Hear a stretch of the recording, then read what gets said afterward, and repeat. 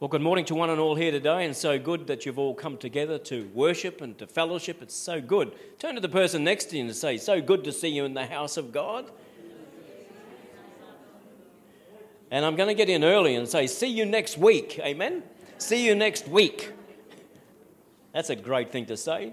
To those joining with us on our podcast service, a big welcome to you also to the house of God here at Charters Towers Christian Outreach Centre. Where a church alive is worth the drive and a church of might is worth the flight. We expect people in days to come to fly here, amen? Big expectations. I believe you've got to aim for the stars and at least you'll clear the hedge, amen? It's a good thing to do. And so, but last weekend we talked about the indestructible faith of Job. Who remembers that message? It was a good message, wasn't it? And he was selected by God to prove that Job, without the blessing and even the protection of God, and he would still praise God in and in every situation. Amen? In every situation we can praise God. God backed his man Job, and Job proved that he was a truly godly man, and he would praise God in the best of circumstances and in the worst of circumstances. A person's true faith is generally tested when they can still praise God in the absolute worst of circumstances. Job was the sort of guy, and he says, nothing will stop me praising God. And so in the midweek meeting, I brought a message which really came out of 1 John chapter 4 and verse 17. And that verse says, as he is, so we are in this world. And I pray if you haven't heard that message that you grab hold of it online because it will build your faith, amen? All these messages are designed to infuse and build yourself up in your most holy faith. Faith comes by hearing and hearing by the word of God. The messages are loaded with scripture, so therefore they are loaded with the power of God. And so really from that message you can see that we serve the Christ who is and not the Christ who was. And so that message was sometimes you go into a church and Christ is still on the cross. And as a believer sometimes we just picture, whenever we think of Jesus, we just think of Jesus on the cross. And so, and it does affect the way that you live your Christian life on a day-to-day basis. Because Jesus died on the cross so that we could live in victory, amen? He took sickness upon himself that we could live in health. And so we look to the cross right now. The cross is bare. He's no longer in the tomb. He's no longer in the grave. He's no longer lying in a cradle. He's no longer riding on a donkey, but he's riding a white charger. He's got tattooed on his thigh, King of Kings and Lord of Lords. And he's sitting, he doesn't have a crown of thorns, but he's got a magnificent crown, a kingly crown, and he's seated at the right hand of the Father, far above all principality and power and might and dominion, and every name that is named, not only in this age, but in that which is to come. And he put all things under his feet and gave those things to the church. Oh, can you be infused with faith now? And so that's why when we serve the Christ who is and not the Christ who was. And so how we see Jesus now will affect directly how we begin to pray. It's great to come to the cross, but the Christian message is resurrection power. Amen?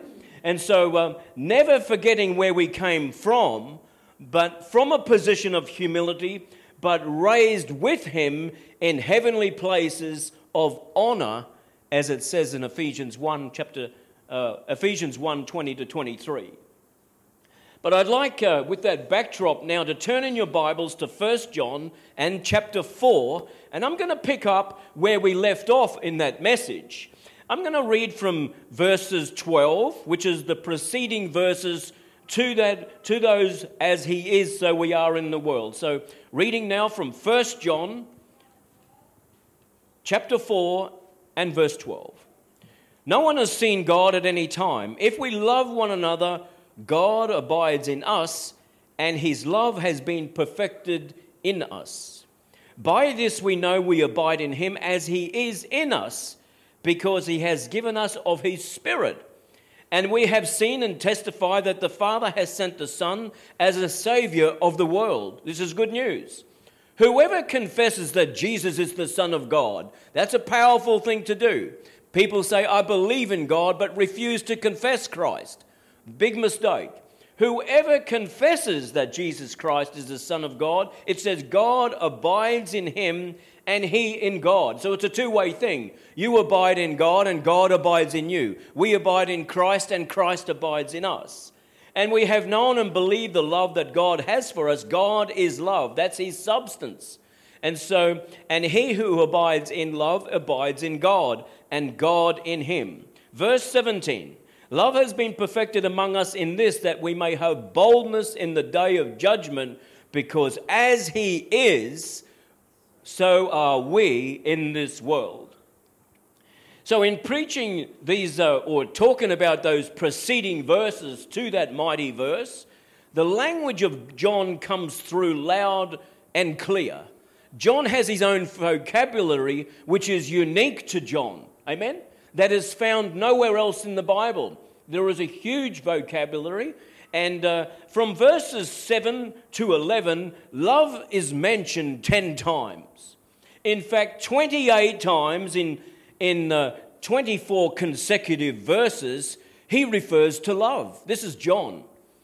John never leaves this grand theme of love throughout all of his writings. He's always coming back to love.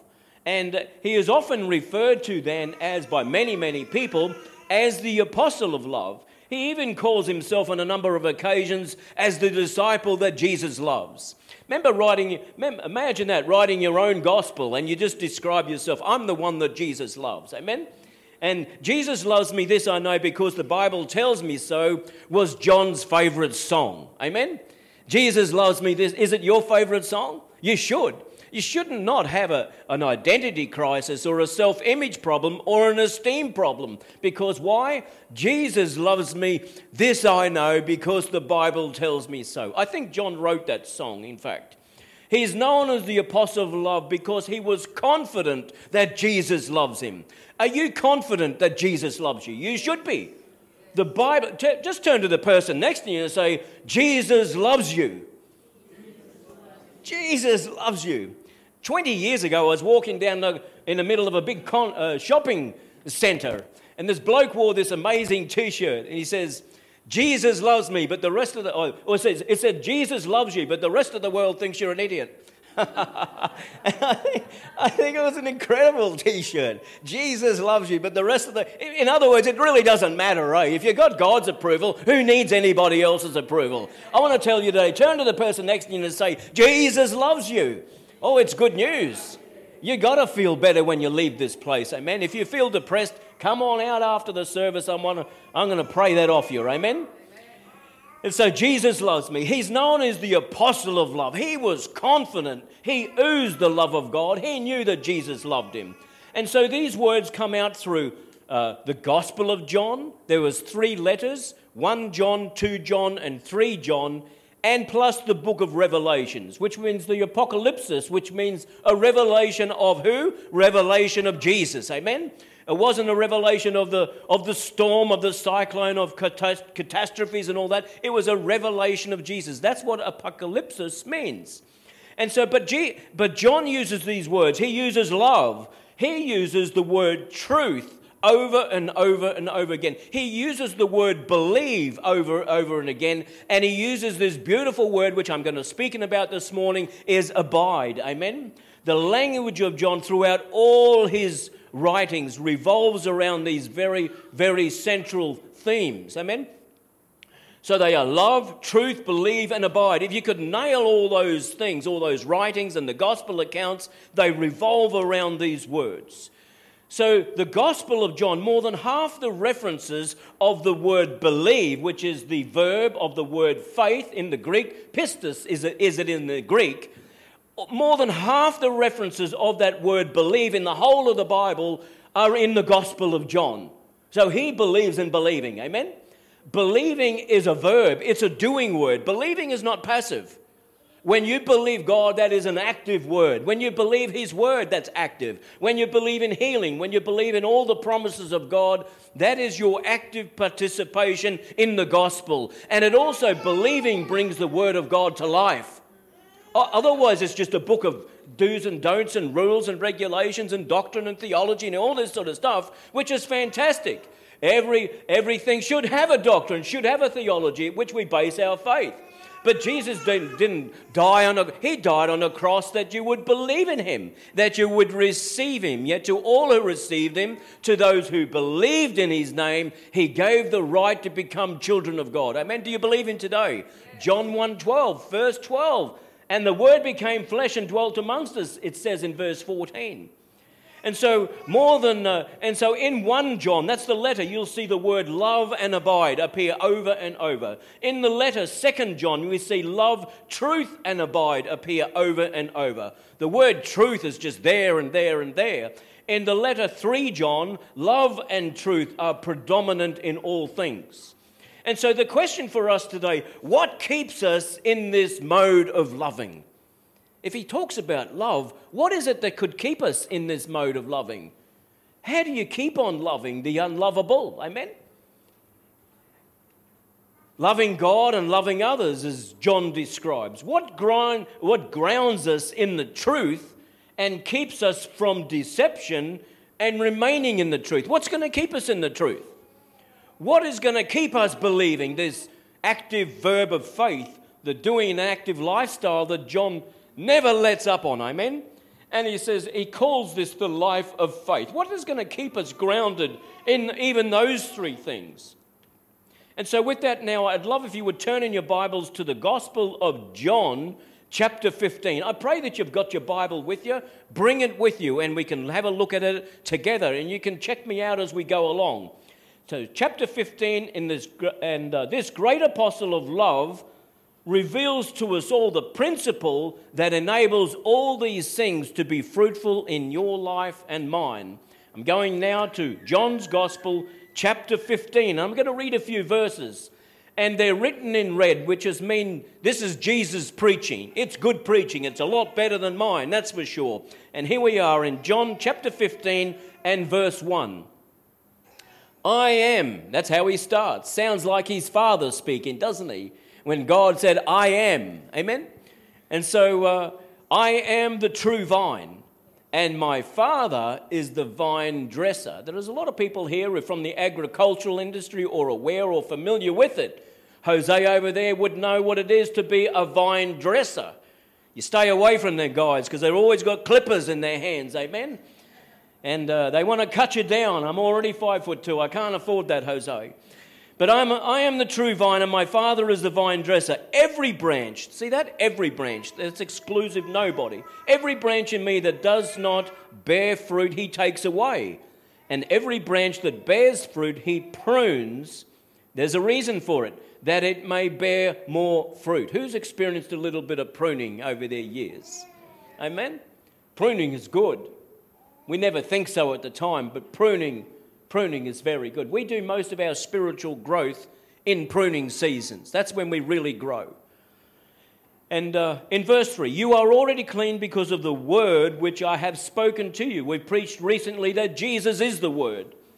Abide in me and I in you. As the branch cannot bear fruit of itself unless it abides in the vine, neither can you unless you abide in me. Isn't that a clue? I am the vine and you are the branches.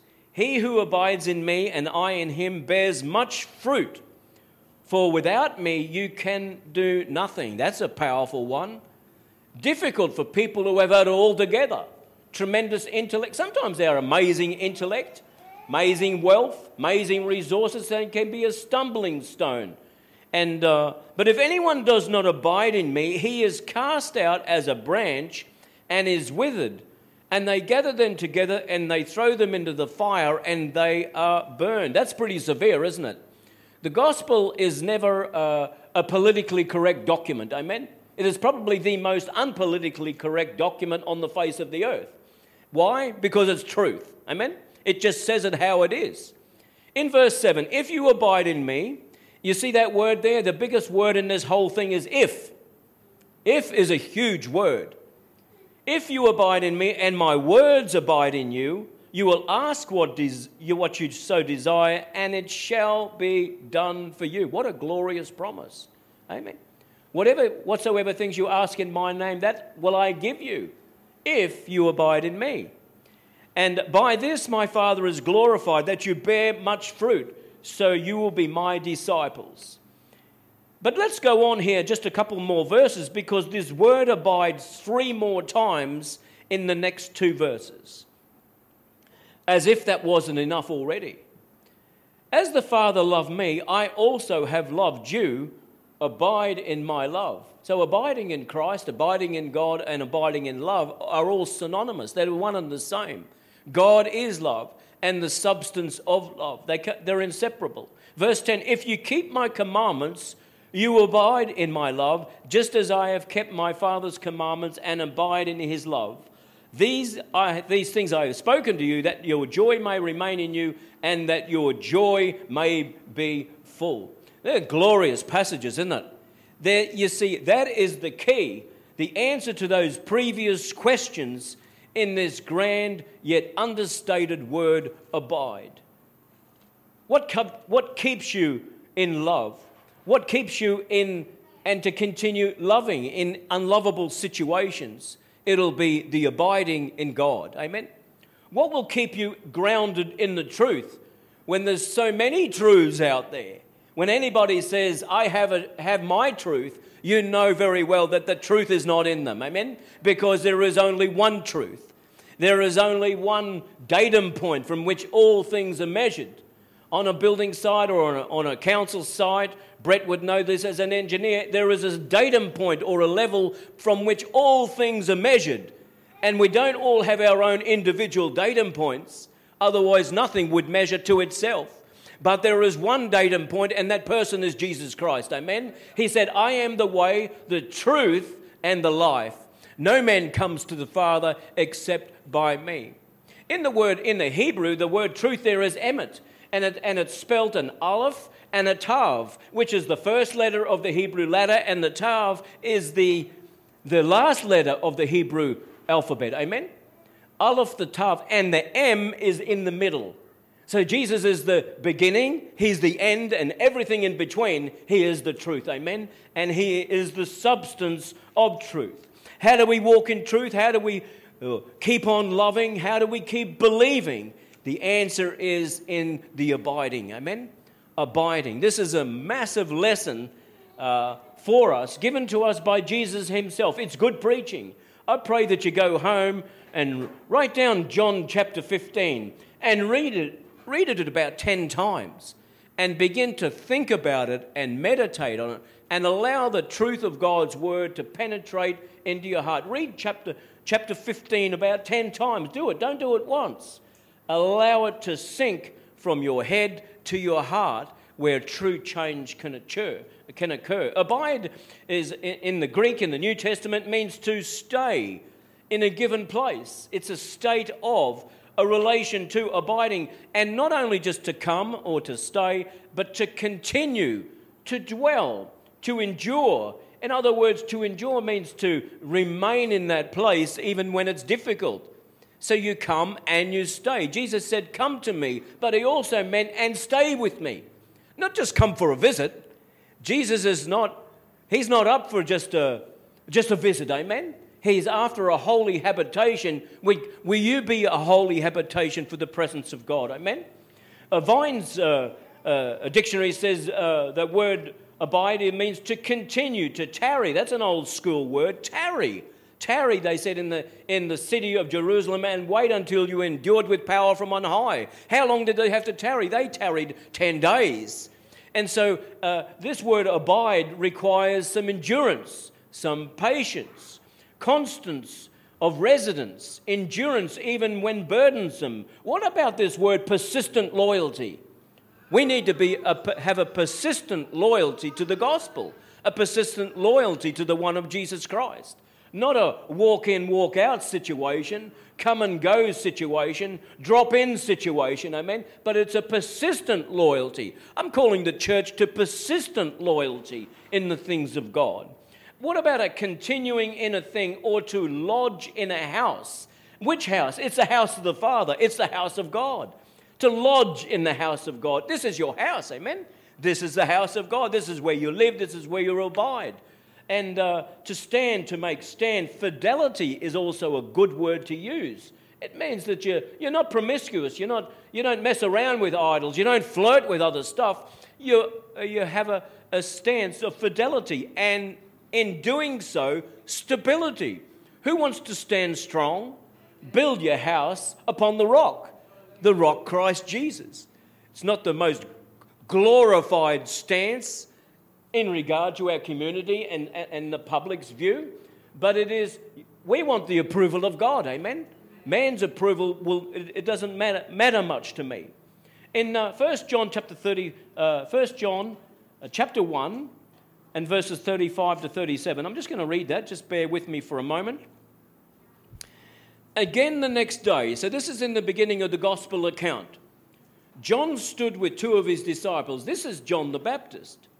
And looking at Jesus as he walked, he said, "Behold the Lamb of God." The two disciples heard him speak and they followed Jesus. Amen? They followed Jesus. In a later place, Jesus says, "Come, follow me." Jesus turned to them, saying, following, and he said to them, "What do you seek?" And they were looking for someone to follow. And John the Baptist, when Jesus arrived on the scene, said, "Don't follow me now, follow Jesus." Amen? And that is always a good mark of good ministry. Good ministry would always point people to Jesus. It never takes the limelight, or should never take the limelight. If you're ever looking to me for the answer, you've got your gaze on the wrong place, because I am not the answer, but Jesus is the answer. I can only point the way, and this ministry will only be as effective as we point people to Jesus. Amen? That's all we can do. So John commanded to behold, and the reason thing, "Behold the Lamb of God." He was already introduced. That was his introduction line in the New Testament in John's Gospel. "Behold the Lamb of God." And why is it important to behold the Lamb? Because what you behold, you will become. What you set your eyes on, you will become. Amen? And you cannot be what you cannot see, but when you see Jesus, you will become like him, says the Bible. Amen? "Follow me," Matthew 4:19, to his disciples. That is us. We are his disciples. Here it says, he said, "Follow me," to his disciples. But we are the disciples of Jesus Christ. Can you say that? I'm a disciple of Jesus. Turn around and say, "I'm a disciple of Jesus." Say it with tremendous pride. I am a disciple of Jesus. It's a great declaration. I am a disciple of Jesus. Many people come and give their lives to Jesus in a short prayer. But that's not becoming a disciple. That is like step number one. Christianity 101. You've got to repent, you've got to believe, you've got to receive. But then Christianity is now a daily walk with God, being a disciple. I'm not a fan of Jesus, I'm a follower of Jesus. Not only a follower, I am a disciple of Jesus. Amen? I am a disciple of Jesus. I'm a prayer. I'm one who comes together. I'm an encourager. I'm a person who repents and will continue to repent.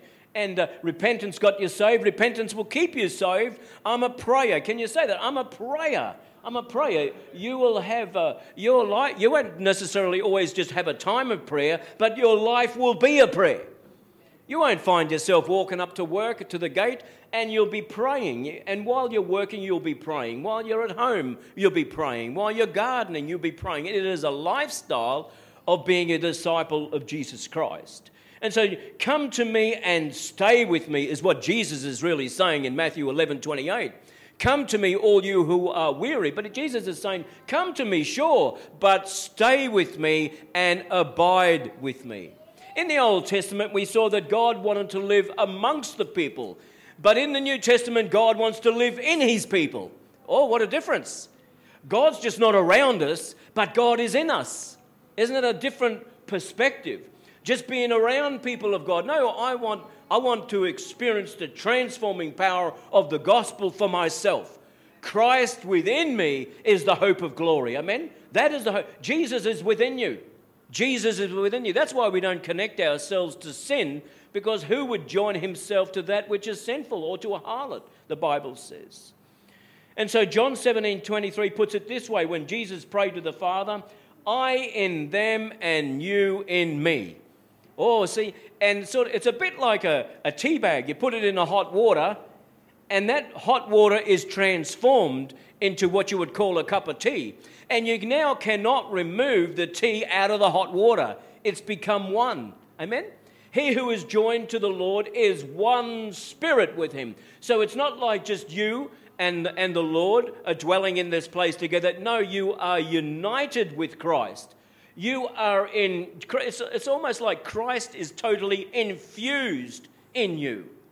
I and the Father are one. You are infused with Christ. Amen?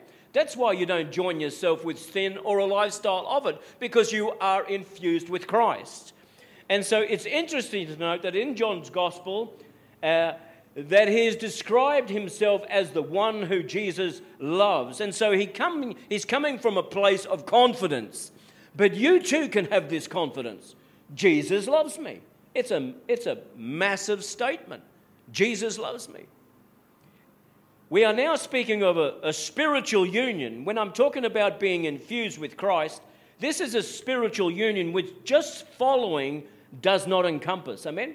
Jesus said, follow me, but that was an initial thing. Follow me. But this thing now, abiding in Christ, it is going deeper than the original call than to just follow. In fact, the ability to produce fruit, and who wants to produce fruit in their life? And I mean good fruit. Sometimes my fruit that I produce, I know it's of the flesh, it's no good, and I repent of it, and it makes me feel sick. Sometimes the things that I say or express myself, it falls far short of what God would have for my life. I can only repent, and that's what we can do too. And so, but we are more than just following him. We are infused with him. But our ability to produce fruit in our life directly coincides with our ability to abide in Christ. In Ephesians chapter 1 and also Colossians 1, I think in Ephesians 1 there's 13 references to being in Christ, in him, in whom. And Colossians 1 is almost identical. 1 Corinthians 6:17, you might want to read or write this one down. It says, but he who is joined to the Lord is one spirit with him. And so sometimes we feel that there's these two things. Jesus is living in me, and then I am the spirit, my own spirit man. But my own spirit man is now infused with Christ. Amen? Like that cup of tea. And so previous to that, Paul stated of an intimate spiritual union with him in this way. And he says in 1 Corinthians 3:16, he says, do you not know that you are the temple of God and that the Spirit of God dwells in you? Not only the Spirit of God just dwells in you, but that Spirit is joined, infused to your spirit. And so, come to me, Matthew 11:28. Come to me and stay with me. I'll read Matthew 11:28. Most of you would be familiar with the verse. Come to me, this is Jesus speaking. He says, come to me, all you who labor and are heavy laden, and I will give you rest. Doesn't that sound lovely? Rest. Take my yoke upon you and learn from me, for I am gentle and lowly in heart. We look at that word yoke and we think a yoke is heavy. Amen? We think of a yoke. We think of a timber thing thrown across our neck, straddled with somebody else. But we are straddled or we're yoked to Christ. And then he goes on to say, he says, for my yoke is easy and my burden is light. The yoke of the Lord, we look at that word and it sounds burdensome, doesn't it?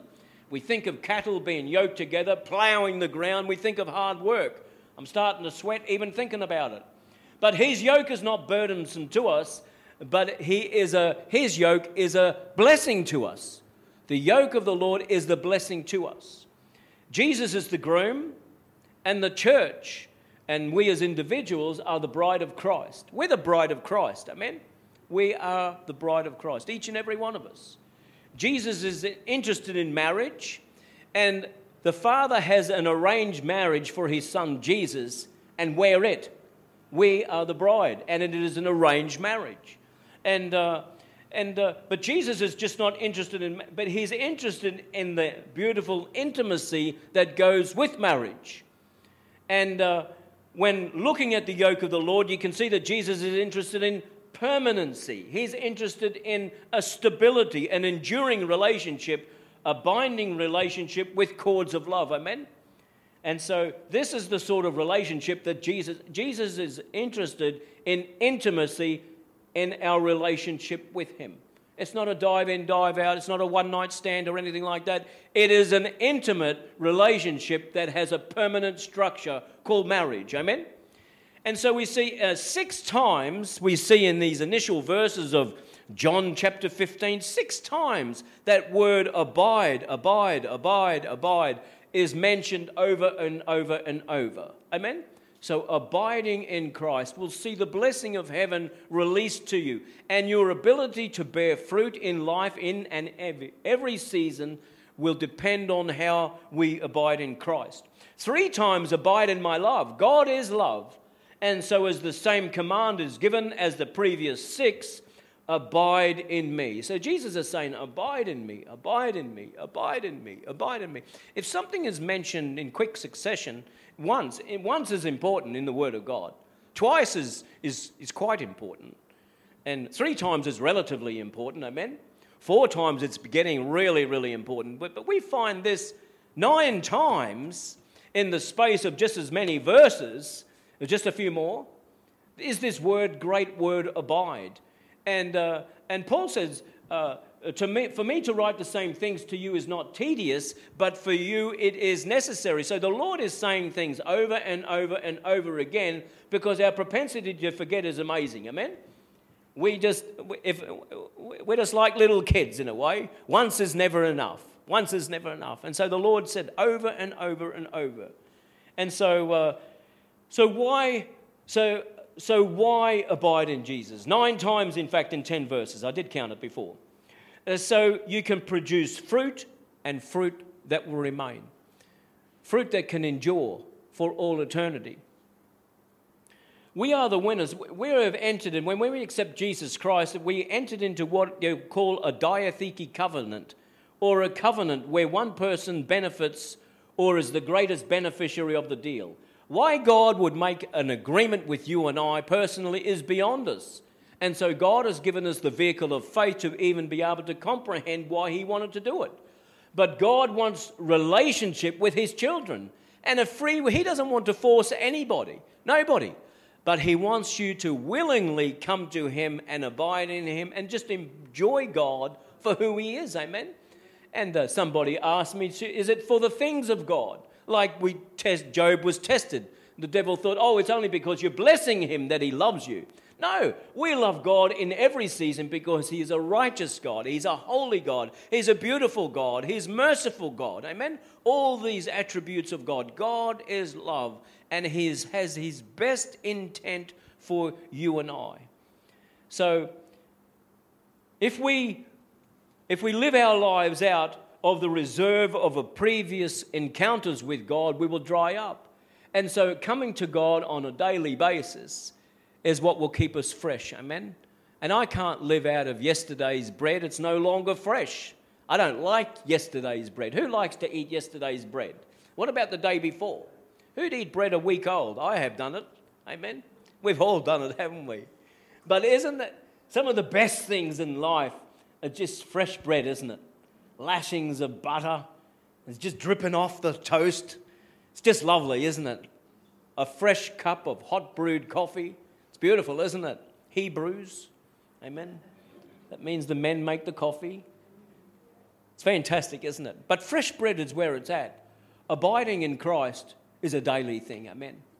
Don't try and live today's life on yesterday's bread. It doesn't sustain us so good. It doesn't taste so good. And people can tell the difference, particularly those closest to you. Living and ministering out of this continual overflow means that you and I can never run dry. Let there be an overflow. And so we are a vessel where the Lord flows through. And there should always be an abundance. So we are a channel of the love of God to flow through others. Amen. We're not a dam. We're not a dam of the presence of God. No. The presence of God flows through our life. How does it continually flow through? Only by continually partaking and abiding in God. Psalm 91, we touched it even today. Let me just quickly go there. Psalm 91, fantastic psalm. He who dwells in the secret place of the Most High shall abide. There's that word again. Under the shadow of the Almighty. I will say of the Lord, He is my refuge and my fortress. These are the benefits of abiding in Christ. Amen. Abiding in God. Abiding in His word. Abiding in fellowship. All these things we can abide in. I will say of the Lord, He is my refuge and my fortress. My God, in Him I will trust. You see how we're shored up, we're strengthened?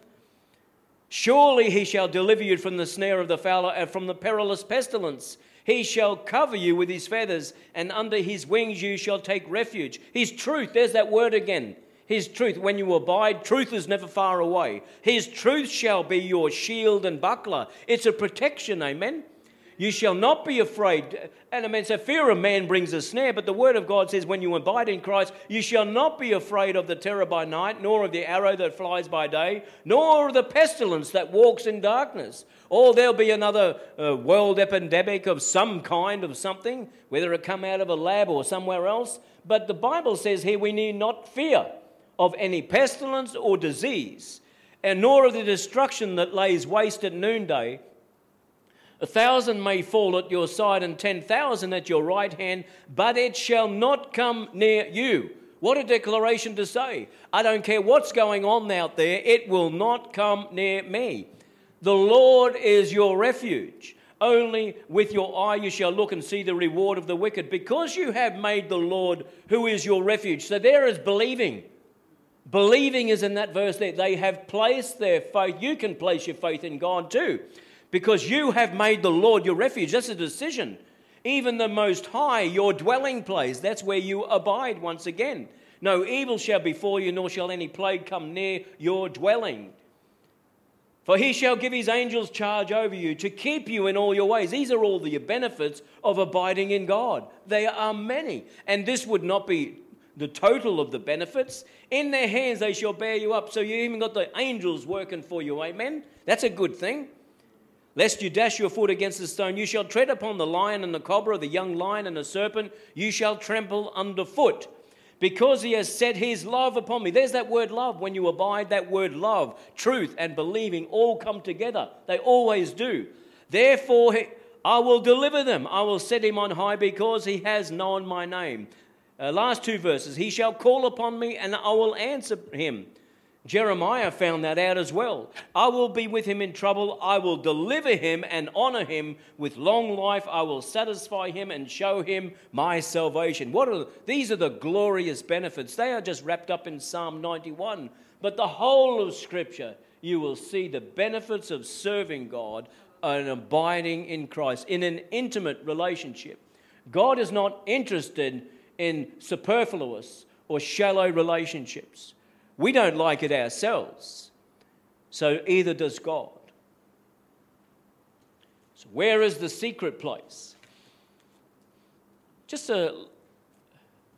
love if Jules would just come to the keys and just tap out very, very softly for me just right now.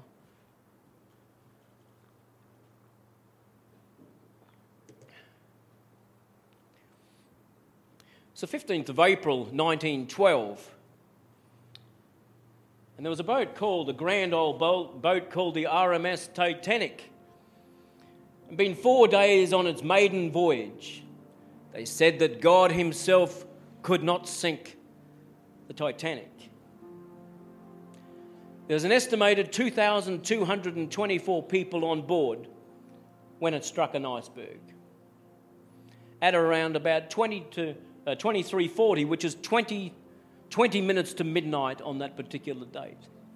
I want to say here it's 20 minutes to midnight, but I reckon right now we're only seconds to midnight. That's true. A minute to midnight at the most. And so on Sunday, the 14th of April, 1912, so her sinking took 2 hours and 40 minutes. The greatest, most prestigious ship in all the earth in 1912 sank in 2 hours and 20 minutes.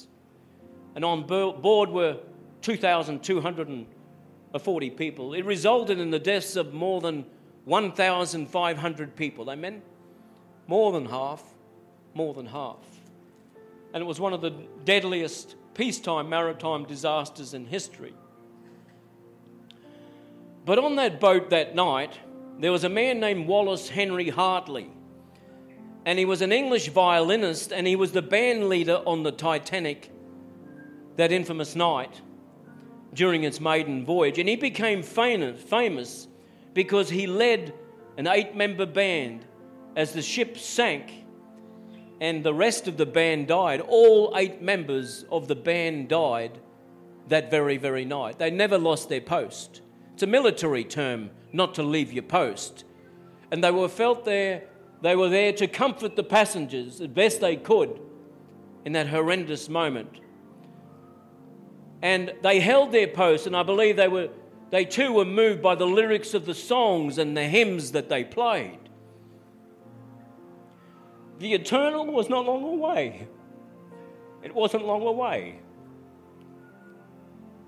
And they started playing all those ragtime amazing songs just to try and bolster the crowd, and they played almost joyful songs for more than an hour and 3/4, because they thought that's what the people played. But the imminent fate of the boat and everybody on it, they knew something more real needed to happen. And they began to play these beautiful hymns. And I believe they played them in a way that they had never played those hymns ever before. And it was not that they were on their note to entertain, but they held their note because they were playing something that would have eternal consequences. And even those men, whether they were saved or not, I believe many of those men, of those 8 men, would have found the Saviour that night playing those very songs, because it would have meant more to them than the 100 or so times they would have ever played them before. None of the band members survived the sinking, and the story of them playing to the end became an absolute popular legend. A newspaper at the time reported the part played by the orchestra on board the Titanic in her last dreadful moments will rank among the noblest in the annals of heroism at sea. You see, I believe the Spirit of God was hovering and brooding even in that time. Hundreds and hundreds of people testified what happened in those times. Marie Joan mentions that the band played "Nearer My God to Thee." Who knows that song? Beautiful song. And Washington Dodge, another man, from his lifeboat, he reported hearing the band playing "Lead, Kindly Light." A group of Titanic crewmen heard the band play "Abide With Me." Abide With Me. It's an old hymn written 65 years prior to the Titanic going down. They prayed "Eternal Father," "Strong to Save," as well as other hymns. Who's ever seen the lyrics of "Strong to Save"? Nothing could have been more graphic than those lyrics, because it talked about the tumultuous waves and sinking in the ocean. As the RMS Titanic sank and thousands met their death, it was said the ship's band played "Abide With Me," a hymn written 65 years before. And I believe that man who wrote that hymn, the Reverend Henry Francis Light, he never would have anticipated that his hymn would have been used for such dramatic circumstances. Imagine writing a hymn and knowing that thousands were to meet their end while listening to those lyrics. But then every soul that makes, I think, in regard to being dramatic situations at least, that every soul that's made a decision for Christ is a dramatic situation. Oh, it's an earth-shattering situation. The Bible tells me that there's a party in heaven every time someone gives their life to Jesus. And I want to say that it's never too late to do so. Never too late. Marie Joan mentions that the band played "Nearer My God to Thee," and it said little by little, she writes on, I've got her memoirs here, little by little the lights disappeared, one after the other, until we could only see a black mass.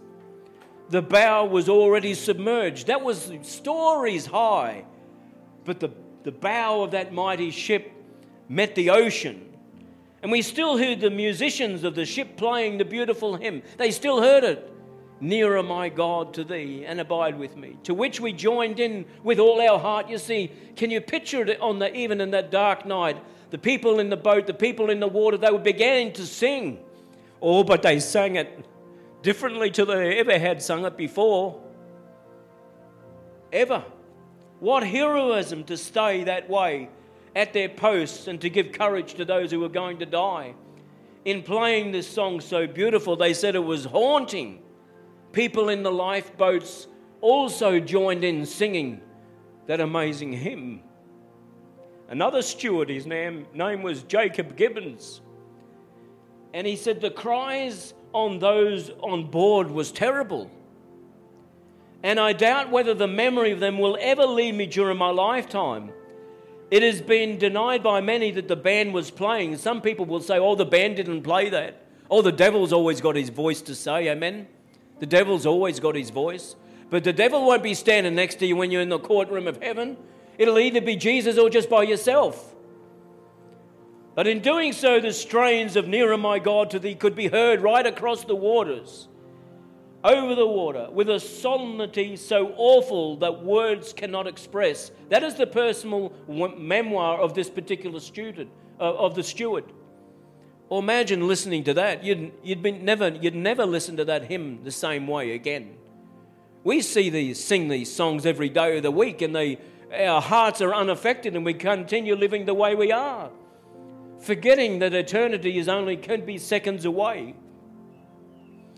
But there was another noble character on board, and I recall it this morning from another story that I read in a book years and years ago. And it's the testimony of John Harper. Who's ever heard of John Harper? Fantastic man of God. He was a pastor of a church in Glasgow. That church now is called Harper Memorial Church. Harper was traveling on the Titanic to come and speak at the Moody Chicago church. Amen? He came. And when the Titanic went down, Harper spent his last moments on deck preaching the gospel. Are you saved? Have you given your life to Jesus?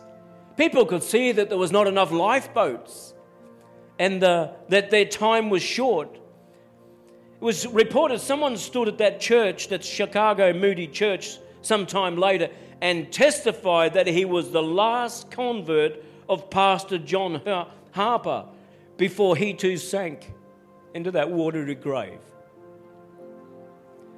At the time of the Titanic disaster, Harper was 39. His daughter was on board and she was brought to safety. Some who survived told that Harper preached the gospel to the end, especially Acts 16:31. Some people knew the scripture that he preached from while he was on deck and while he was in the water. First aboard the sinking ship and then afterwards to those in the freezing water before dying in that watery grave himself. In 2 hours and 40 minutes, 1,500 people met their eternal destiny. There are only two destinies. Only two destinies. The Titanic, named after the gods of ancient man and the mighty man of old. The Titanic, the Titans, we've all heard of the Titans. But they are not the God of Abraham, Isaac and Jacob. And every foreign god on the earth is going down, amen? Every foreign god is going down. And there will only be one. There will only be one. But the Titanic represented everything in man, like the Tower of Babel itself, that was of pride and was of power. The glitz, the glamour and the prestige. That was the Titanic. The unsinkable ship that God himself could not sink. Any gold, the most valuable thing that this world could afford, any gold that any person had on themselves would only end their life more quicker. So the greatest thing this world can afford you is gold.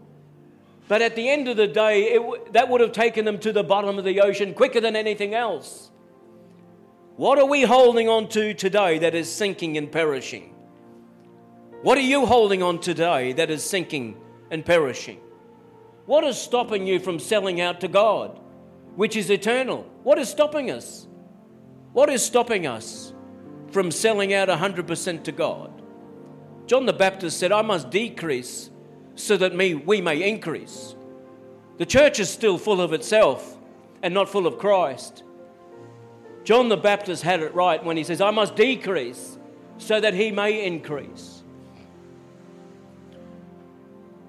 In the days of Noah, 8 righteous people boarded the ark, and God himself sealed the door. Isn't that interesting? Noah didn't close the door. If it was up to Noah, he would have left it open too long because he was a compassionate and righteous man. But at some point in time, God closes the door. In fact, he is the door. The door of the ark is open to you today, and Jesus is the door. He does stand at the door and knock on the door of your heart today. Will you respond to him today? Will you give him not just a part of your life, but will you give him your life? What is Acts 16:31 anyway? I thought I should check it out. Seeing everybody recalled this man, John Harper, and he preached from Acts 16:31. This is what it says. He said, believe on the Lord Jesus Christ, and you will be saved, you and your household. Let's stand to our feet right now. Believe on the Lord Jesus Christ, and you will be saved, you and your household. Perhaps you've already given your life to Christ. Perhaps you've given him part of your life. But this morning, I'm going to open up this altar. I pray the day that this place is going to be so packed to the gills that we can't hold. I've done altar calls here in the past and they've been 2 and 3 deep. They've been amazing when people have responded to the Spirit of God. But will you call upon the Lord Jesus Christ today, and will you give him not just a portion of your life, but will you give him your entire life? I invite you to come. Perhaps there's some people here today, you want to rededicate your life. Don't let anything stop you coming today. Just make a bold statement and say, I'm selling out for Jesus. I'm selling out for Jesus. Father, in the name of Jesus, I pray, Lord, for this body of believers, for those listening and online. I pray today that you make a decision to sell out to Jesus. It's not 20 to 12 anymore. It's only 20 seconds to 12.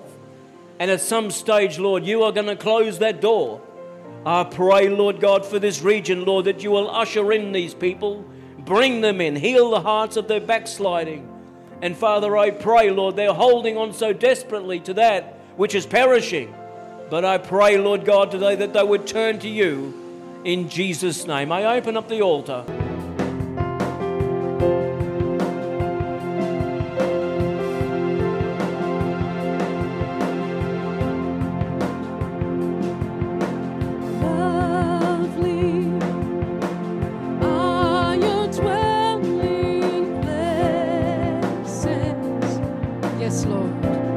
So lovely. Thirsty, I come after you.